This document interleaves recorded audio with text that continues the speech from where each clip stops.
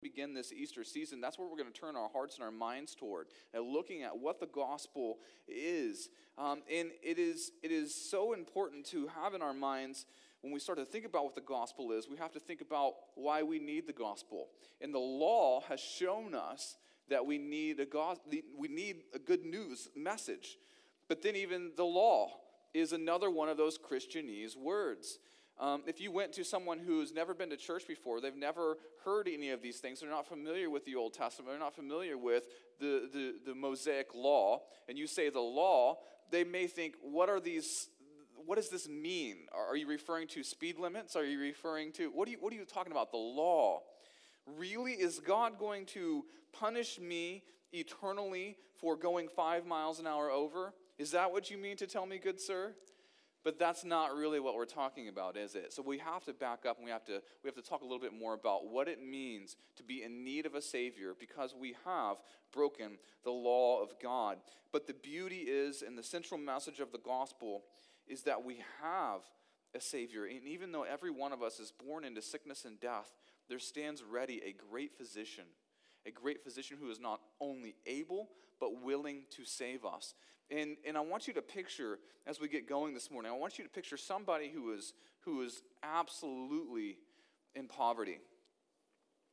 And when they come to somebody else and ask for help, what do? Do they say, I've got most of what I need, I just need a little more, will you help me?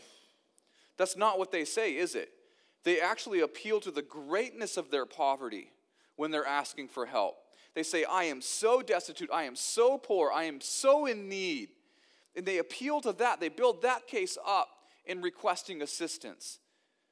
And it is no different when we come to Christ, that we also express the same need. Just as the man or woman in deep poverty appeals to the greatness of their poverty, we appeal to the greatness of our sin and the greatness of our need for a Savior when we come and ask for mercy. So I want you to have that in your heart and in your mind this morning. And it is such a fitting thing to think about, that we are in need of the Savior. And we will talk a little bit more next week when we actually look at the atonement and what does it mean for Christ to die and penal substitution. It doesn't seem relevant today. It seems so weird to think that someone had to come and die for me. Isn't there another way? And God's so smart, why couldn't he come up with another way? And we'll talk about that next week. But this week we'll lay the groundwork for what the gospel is, who Jesus is, and how we can benefit from it. So I want you to have also in your mind this morning, this will be kind of the heart of this whole message. Rather than disqualifying us, our ungodliness is the exact thing that qualifies us to be Christ's subjects, to be his patients whom he intends to heal. Sometimes we think of, we got to clean ourselves up to come to Christ, but what the premise is wrong. What actually qualifies us for us to be Christ's patients is our ungodliness. The very thing is that we are ungodly, and he came to save those who are ungodly. So the major doctrine I want to defend this morning, and it'll be up on the screen, is that Christ, the great physician, stands ready to heal the greatest sinner who would come to him. Christ, the great physician, stands ready to heal the greatest sinner who would come to him. And I love what D.A. Carson says. He says, in eternal terms, what you must have is God looking at you favorably. And so I want to unpack this in light of the scripture that we've already read this morning of Matthew 9, 12, and 13, where Jesus says that he came to call sinners. But I also want us to take a look at Romans. And so here, if you will, just turn to Romans 3, and we will stand and read that in just a second as well. But here's the 3 stops I want to make this morning. I want to take a look at sickness and sin. I want to take a look at who Jesus is and why did he come. I want to answer those questions. And then also 3, I want to end with this focus of what is the good news. So sickness and sin, who is Jesus and why did he come? And third, what is this good news? So if you will, I know it's a little bit awkward. We're going to stand again, but I want to read Romans 3, 19 through 30. I believe it's so important to be in the Word and to base everything that we say in the Word. In Jesus' words, we're always to look at the Scripture. And this morning, I want us to focus on this very important passage in the book of Romans that really paints this picture of what does it mean to be justified through faith. In verse 19 he begins. He says, "Now we know that whatever the law says, it speaks to those who are under the law, so that every mouth may be stopped and the whole world may be held accountable to God. For by works of the law, no human being will be justified in his sight, since through the law comes knowledge of sin. But now the righteousness of God has been manifested apart from the law, although the law and the prophets bear witness to it. The righteousness of God through faith in Jesus Christ for all who believe, for there is no distinction, for all have sinned and fall short of the glory of God, and are justified by his grace as a gift, through the redemption that is in Christ Jesus, whom God put forward as a propitiation by his blood to be received by faith. This was to show God's righteousness because in his divine forbearance he had passed over former sins. It was to show his righteousness at the present time, so he might be just and the justifier of the one who has faith in Jesus. Then what becomes of our boasting? It is excluded. By what kind of law? By a law of works? No, but by the law of faith. For we hold that the one is justified by faith apart from the works of the law. Or is God the God of Jews only? Is he not the God of Gentiles also? Yes, of Gentiles also, since God is one who will justify the circumcised by faith and the uncircumcised through faith." This is the word of the Lord. You may be seated. So I want us to begin and look at this first stop, sickness and sin. I want to unpack this idea for us. And it is such a critical thing to think of in light of our cultural narrative. What we see actually in our time is that people are beginning to move more and more towards this idea that inherently man is good. And there's been this shift away from the historic Christian doctrine that man is actually inherently sinful and in need of a Savior. There's been this shift to say that, no, that's not actually true. What's actually true is man is inherently good. And what we have to do is we have to bring that goodness up to the top. So how do we do that? Well, one of the primary ways we can do that is through education. We can educate them into goodness. And you see all these people who are savages and they're sinful people. Why? Because they just don't know any better. But if we can train them in the way, and so there's actually been lots of things written. One of those is called the Humanist Manifesto, and it literally discredits and discounts anything that we would appeal to the Bible or God, and they say no man is capable of saving himself. Then they outline some of the plans in which man can save himself. Well, at the root of it is that man is good. And that is absolutely contrary to what we see in Scripture. And so we do appeal to the authority of the Scripture. And so we would have a conversation and we would have a debate just philosophically. Is man good inherently, or is man evil and in need of a Savior? That would be a philosophical difference. But here's the point. What does the data show us? The data shows us that man, left to his own devices, is not good. You can't come up with any example of anyone left to their own devices and say, see what good comes out of that? Do you have to teach your children how to sin? No, they're born experts. They are ready to train others. It isn't that they need a little assistance in it. It's they are experts. They've got this thing dialed. And you can look at them and pick up some tips. And so what we have to look at is that there may be a philosophical difference. We appeal to the authority of Scripture, which says man is inherently fallen. His nature, every bit of him has been corrupted by the fall. And even his heart is so wicked that he can't see it.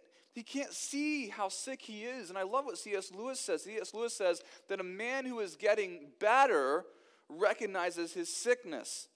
But a man who is getting worse thinks he's better already. Isn't that true? When we think we've accomplished it, when we think that there's no more work left to do, usually that's a sign of something gone wrong. In the Christian life, what we experience is that God delivers us from sins, and we think, well, that's the big sin today, and if I could just nail this one down, if I could get victory in this, everything would be smooth sailing from here. Have you ever thought that? I know I've looked at certain sins in my life and say, if I could just whip that one, everything would be good from here on out. Well, what happens? God gives you victory in that one, and then what happens? The next tallest man in the room stands up, right? It's like Aristotle's tallest man in the room. Take the tallest man out of the room, who's the next tallest man in the room? What happens is as we begin to become more and more like Jesus Christ, the more and more apparent our shortcomings are. The more and more we become dissatisfied with our relative righteousness. Practically speaking, positionally, there is no greater righteousness to be had. We are perfectly righteous in Jesus Christ. But there is a practical side in which we can have more holiness. We can grow in faith. We can grow in peace. We can grow in kindness. We can grow in the fruit of the Spirit, right? And we can see gradual growth in that, and we pray for that.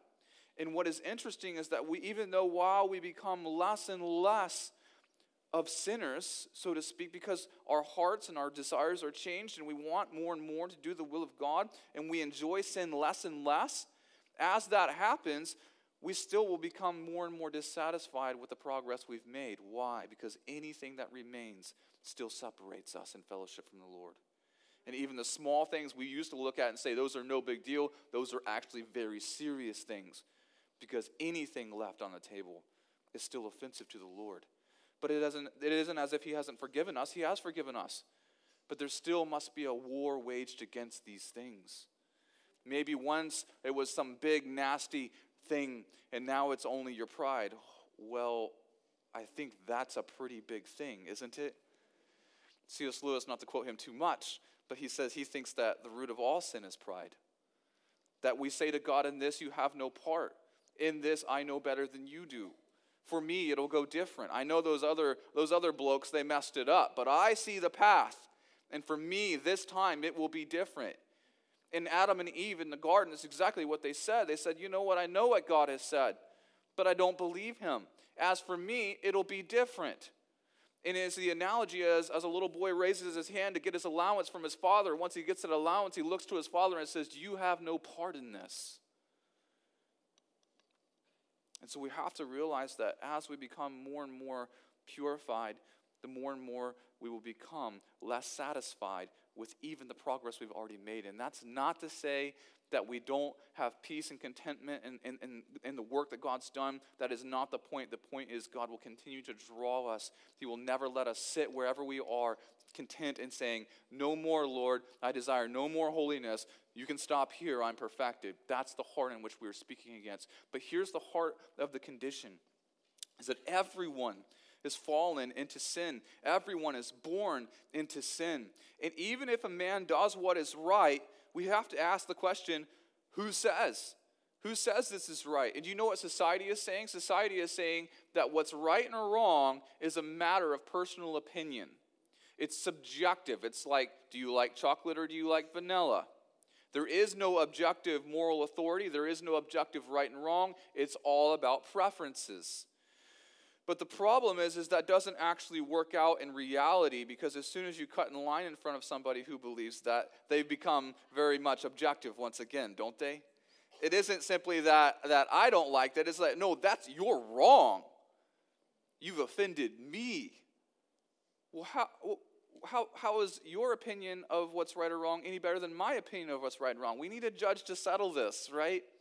But here's the thing, is even if we feel we get it right, let's just say that a man does what is right. What is right? Is it just because whatever he feels is right? Because he's not convicted about it? I can do some things and maybe my heart is hard in that moment and I don't feel any conviction. Is that the test? No, because there's lots of people who have done horrible things and not felt guilty about it. That isn't the test, is it? Is there such a thing as a sociopath? Yes. Those are the people who say, I cannot empathize with anyone else in the world, and whatever I want is king. And I will use and abuse anyone I need to get my way. Now, when we look at that person and we say, well, it seems right to them, it's clear to us that it isn't in them which is decided. It has to be from without. So a man may do what is right in his own eyes, but the scripture says that isn't the test. You also may say a man does what is right in his culture's eyes. Well, can a culture become evil? Yes. Haven't we seen it throughout history? Cultures becoming evil? We would look at Nazi Germany and say, as a culture, you were evil. And at the trials in Nuremberg, when they stood there, they said, we were doing what was right in the light of our culture. We were doing what we were told. It was right. It was acceptable. And at the trial in Nuremberg, they said, that's not the case, that there is a law above the law. Yeah, maybe that was permissible. Maybe that was legal in your culture to murder all these people and to round up people who disagreed with you and kill them by the millions. Sure, maybe your culture decided that was legal, but there is a law above the law. And here we stand. Every one of us is found in sickness and sin because we have violated the law of God. There is a law above the law. A man may say, I am a law unto myself, and that doesn't work. A culture may say, we are a law unto ourselves, and that doesn't work. There has to be a law above the law. And that's what we appeal to as we say that there is an objective lawgiver. And everything else flows from him. What is right is not right because we voted on it. What is right because it is according to his nature. When you lie, you go against the nature of God, in whom's nature you are made. Does that make sense? We have to look at this and say that just because a man may feel justified in what he does, it does not mean he stands before God justified. And the whole point, as D.A. Carson said in eternal terms, what you must have is God looking at you favorably. God is not saying, well, as long as it makes sense to you, I'm cool with it. God isn't saying, well, as long as there's enough of you that agreed upon it and built a culture around it, I'm fine with that. That makes sense. That isn't at all what God is doing. God is looking and he's saying, be holy for I am holy. The standard is him. So every one of us can look and say, let's compare to who? To God and his perfect righteousness. And therefore we find ourselves in need of a Savior. But here's the gospel. As Jesus said, those who are well have no need of a physician, but those who are sick. Matthew 9:12. But do you see this here? In Romans 3:19 says, now we know that whatever the law speaks to those who are under the law, so that every mouth may be stopped and the whole world may be held accountable to God. Literally saying there's no one out here who can speak. You're done. Verse 20, for by works of the law no human being will be justified in his sight, since through the law comes the knowledge of sin.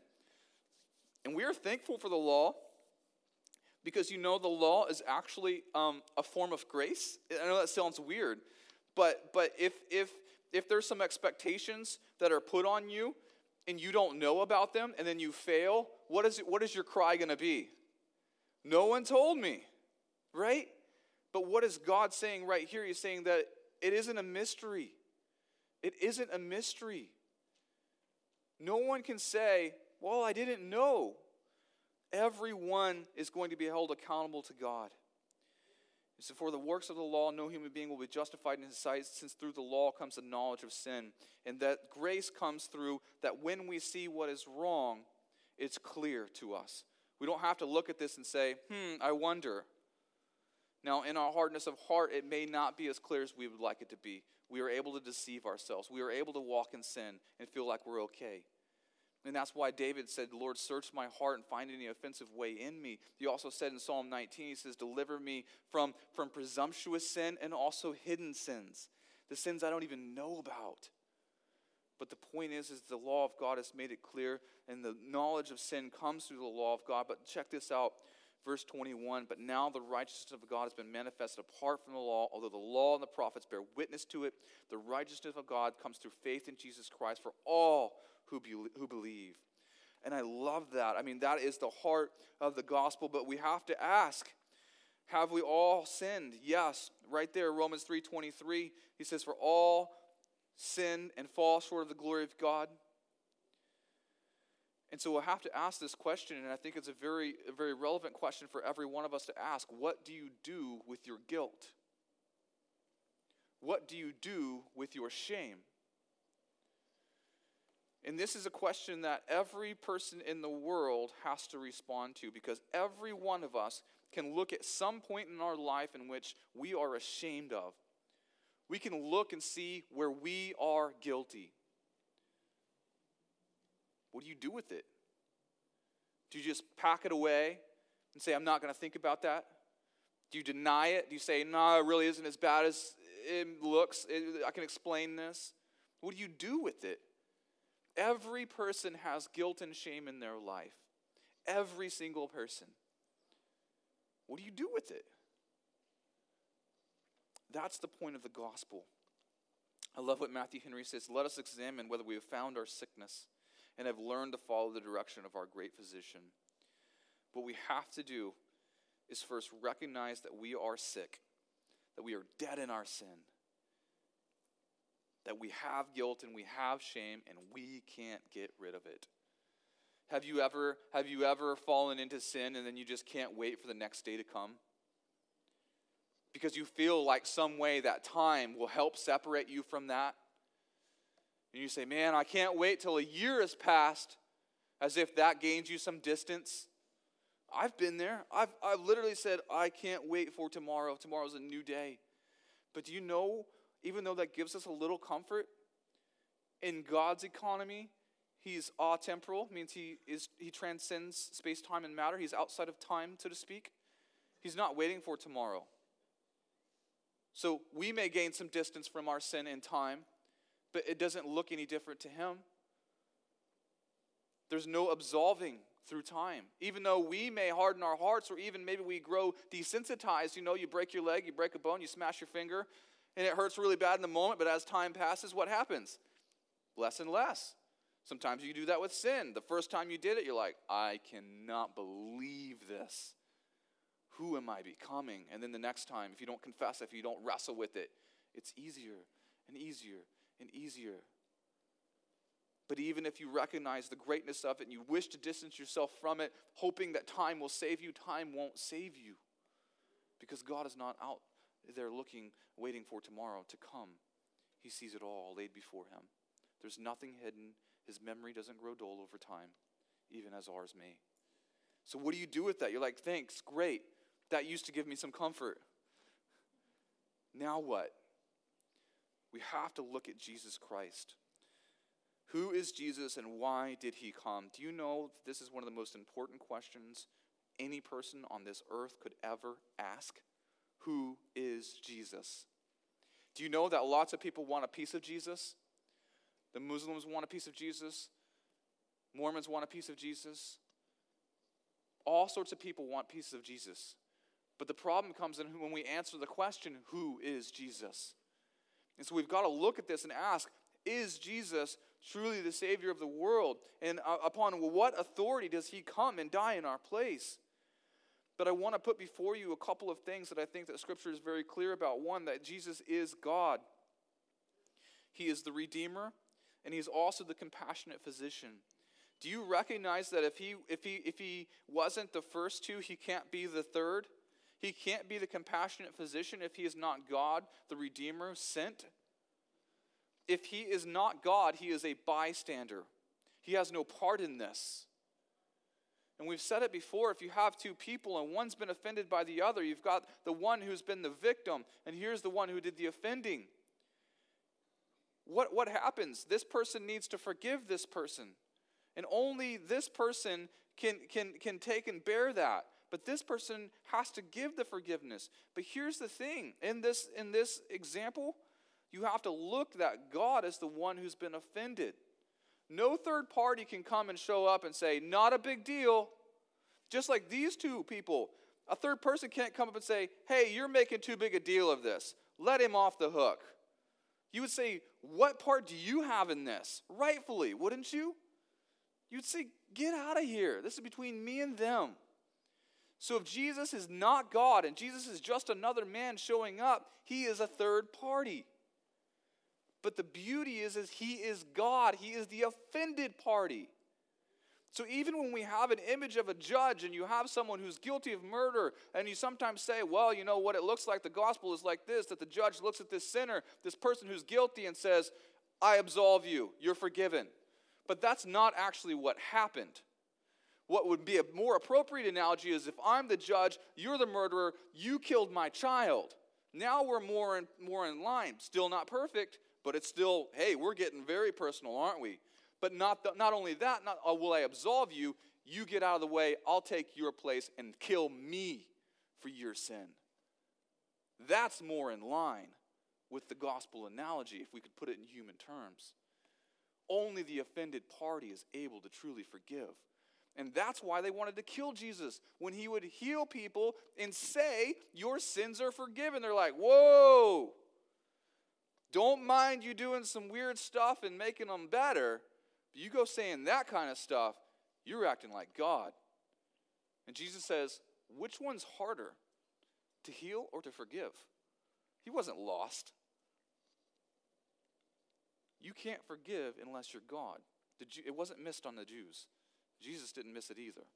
And the whole point is that we have to answer this question, who is Jesus? And if he's not God, he's a third party, and he's not a true redeemer, and he can't actually be the compassionate physician who comes to heal. So we have to get that straight. Nearly everyone has an opinion as to Jesus, who Jesus is, right? But I want to go through a couple of things that I wrote down that I believe Scripture reveals Jesus as being. Scripture reveals him as being in very nature God. We know that. Yet he's also the tender shepherd who lays down his life for the sheep. He is full of mercy, full of tenderness towards sinners who are broken and enslaved to sin. So Jesus is not only in very nature God, but he came as a humble servant. And he identifies himself as the good shepherd who looks at the sheep who are perishing and he has mercy on them. He has kindness towards them. So this is what we see when we look at Jesus. When we ask the question, who is Jesus? Jesus is in very nature God, but he's also the good shepherd who has the most tender heart and reaches down and picks up his dead and dying sheep and heals them. That is the beauty of who we're talking about here, is Jesus Christ in very nature. God does not owe us that. He can justly sit as the judge who just says, away with them.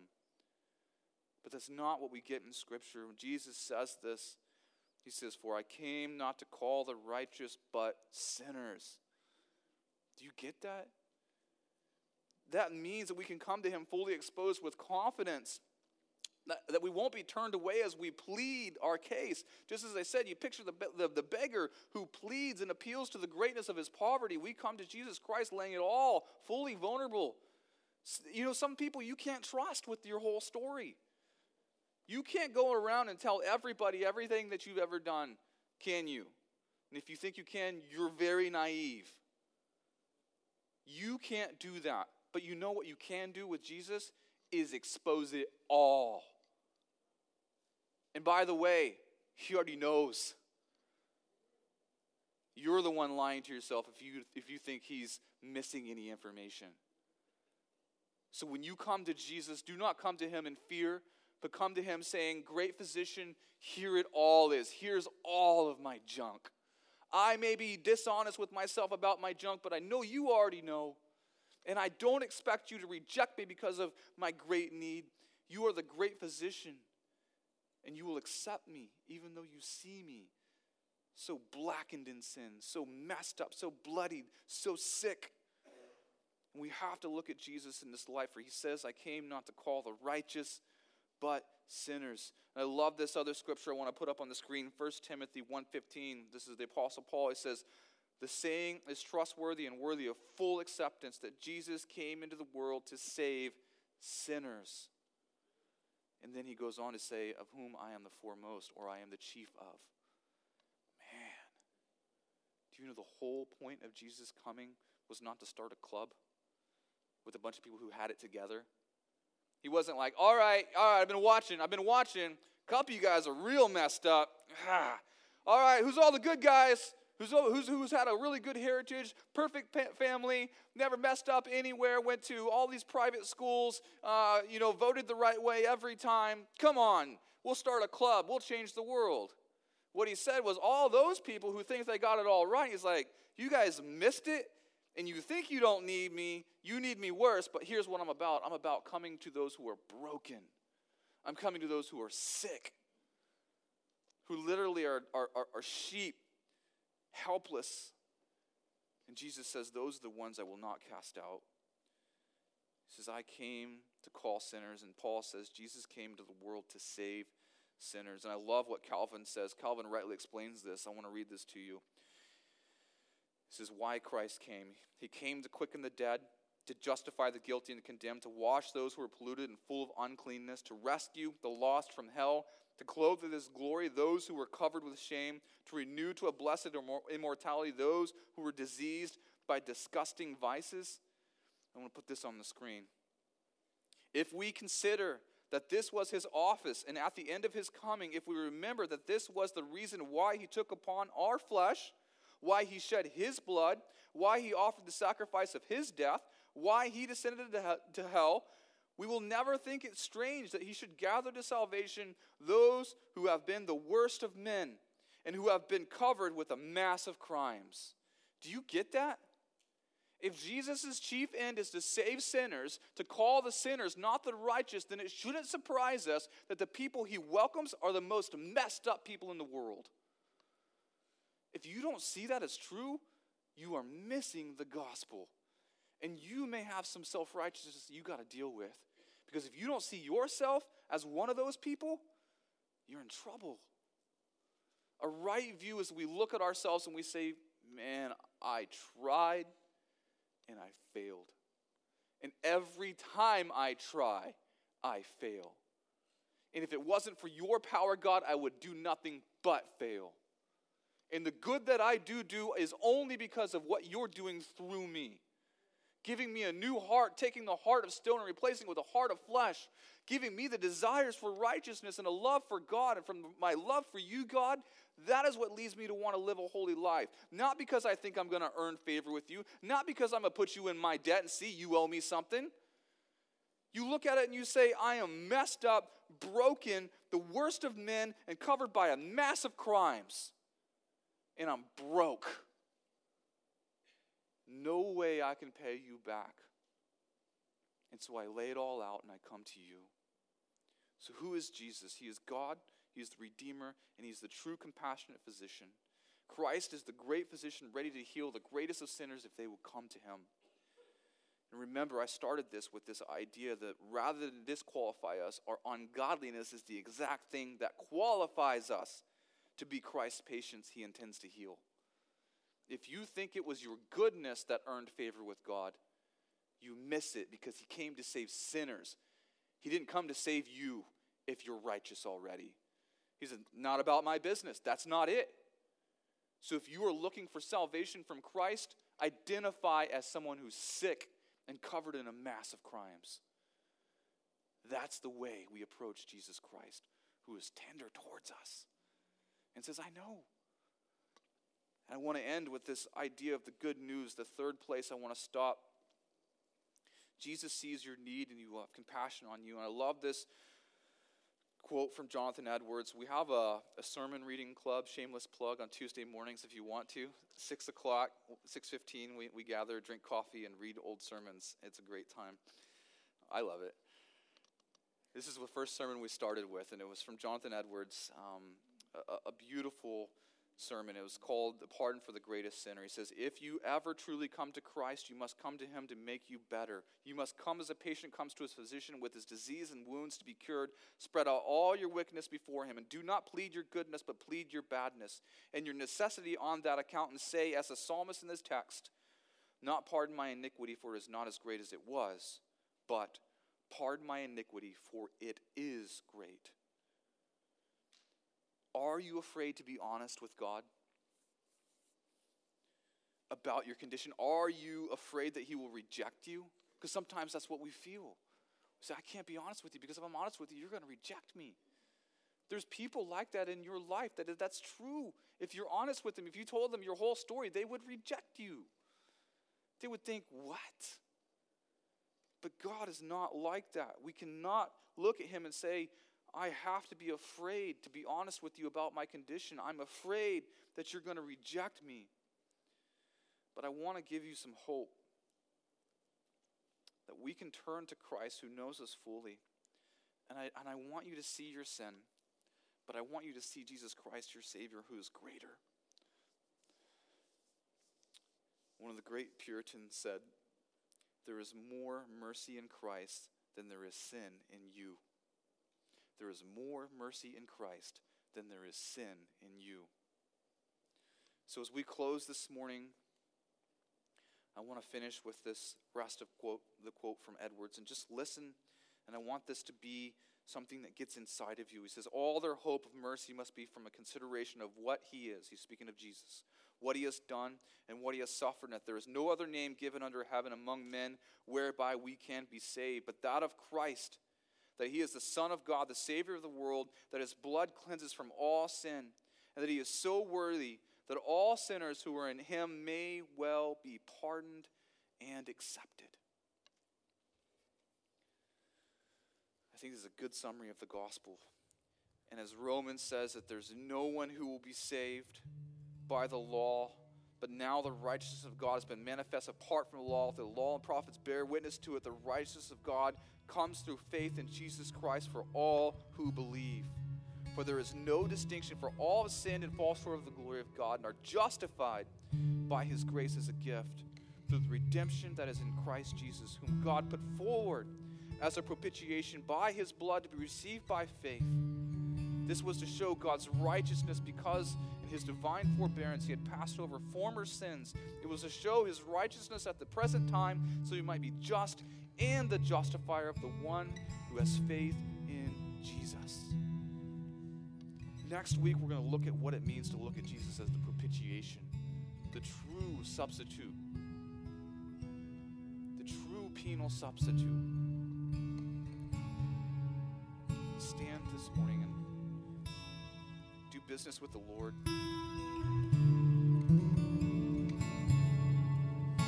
As you close your eyes, and I want this to be in your heart and your mind, that Jesus Christ is the great physician who stands ready to heal you.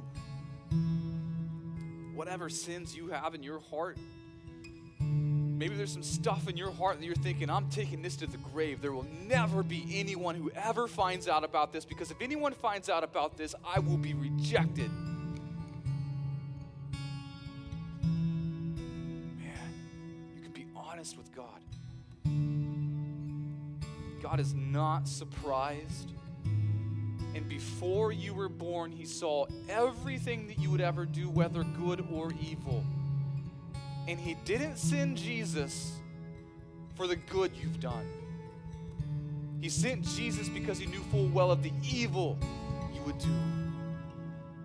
And while you were dead in that, he had mercy on you. Father, I pray for this gospel message to get in our hearts and to wreck us. That we will believe the word that says that none will be justified by the law, but we will be justified through our faith in Jesus Christ, who was put forward as a propitiation, a pleasing sacrifice for us sinners. And Father, I pray for those who are in this room who have guilt and shame, who are afraid to be honest with you, even if they are believers and they've committed sins past their conversion time, that they said, I had trust in Christ, but somehow, some way I fell into sin. And if I tell anybody about this, they're going to question whether or not I was ever saved. Maybe they're going to keep me from ever serving in the church ever again. Father, I pray that you give peace to that person and let them know that the gospel is for believers. It's not merely a potential for those who have not yet believed, but it is a fact for those who have already believed and who are being saved. So, Father, I pray that you crush our hearts with any fears that we may have in which we think we can't be honest with you, and that we are afraid you will reject us. And let us, Lord, rest in the fact that Jesus came to save sinners, that he is tender towards those who are darkened and covered in a mass of crimes. So, Father, I pray that you move this morning. And for those who have not yet put their trust in Christ, I pray that they do so. Not for any other reason, but that they may be reconciled to you. That they won't feel that they have to continue to walk in shame and guilt, avoiding you because they fear you and that they feel you reject them. May they recognize the truth that Jesus came to save people just like them.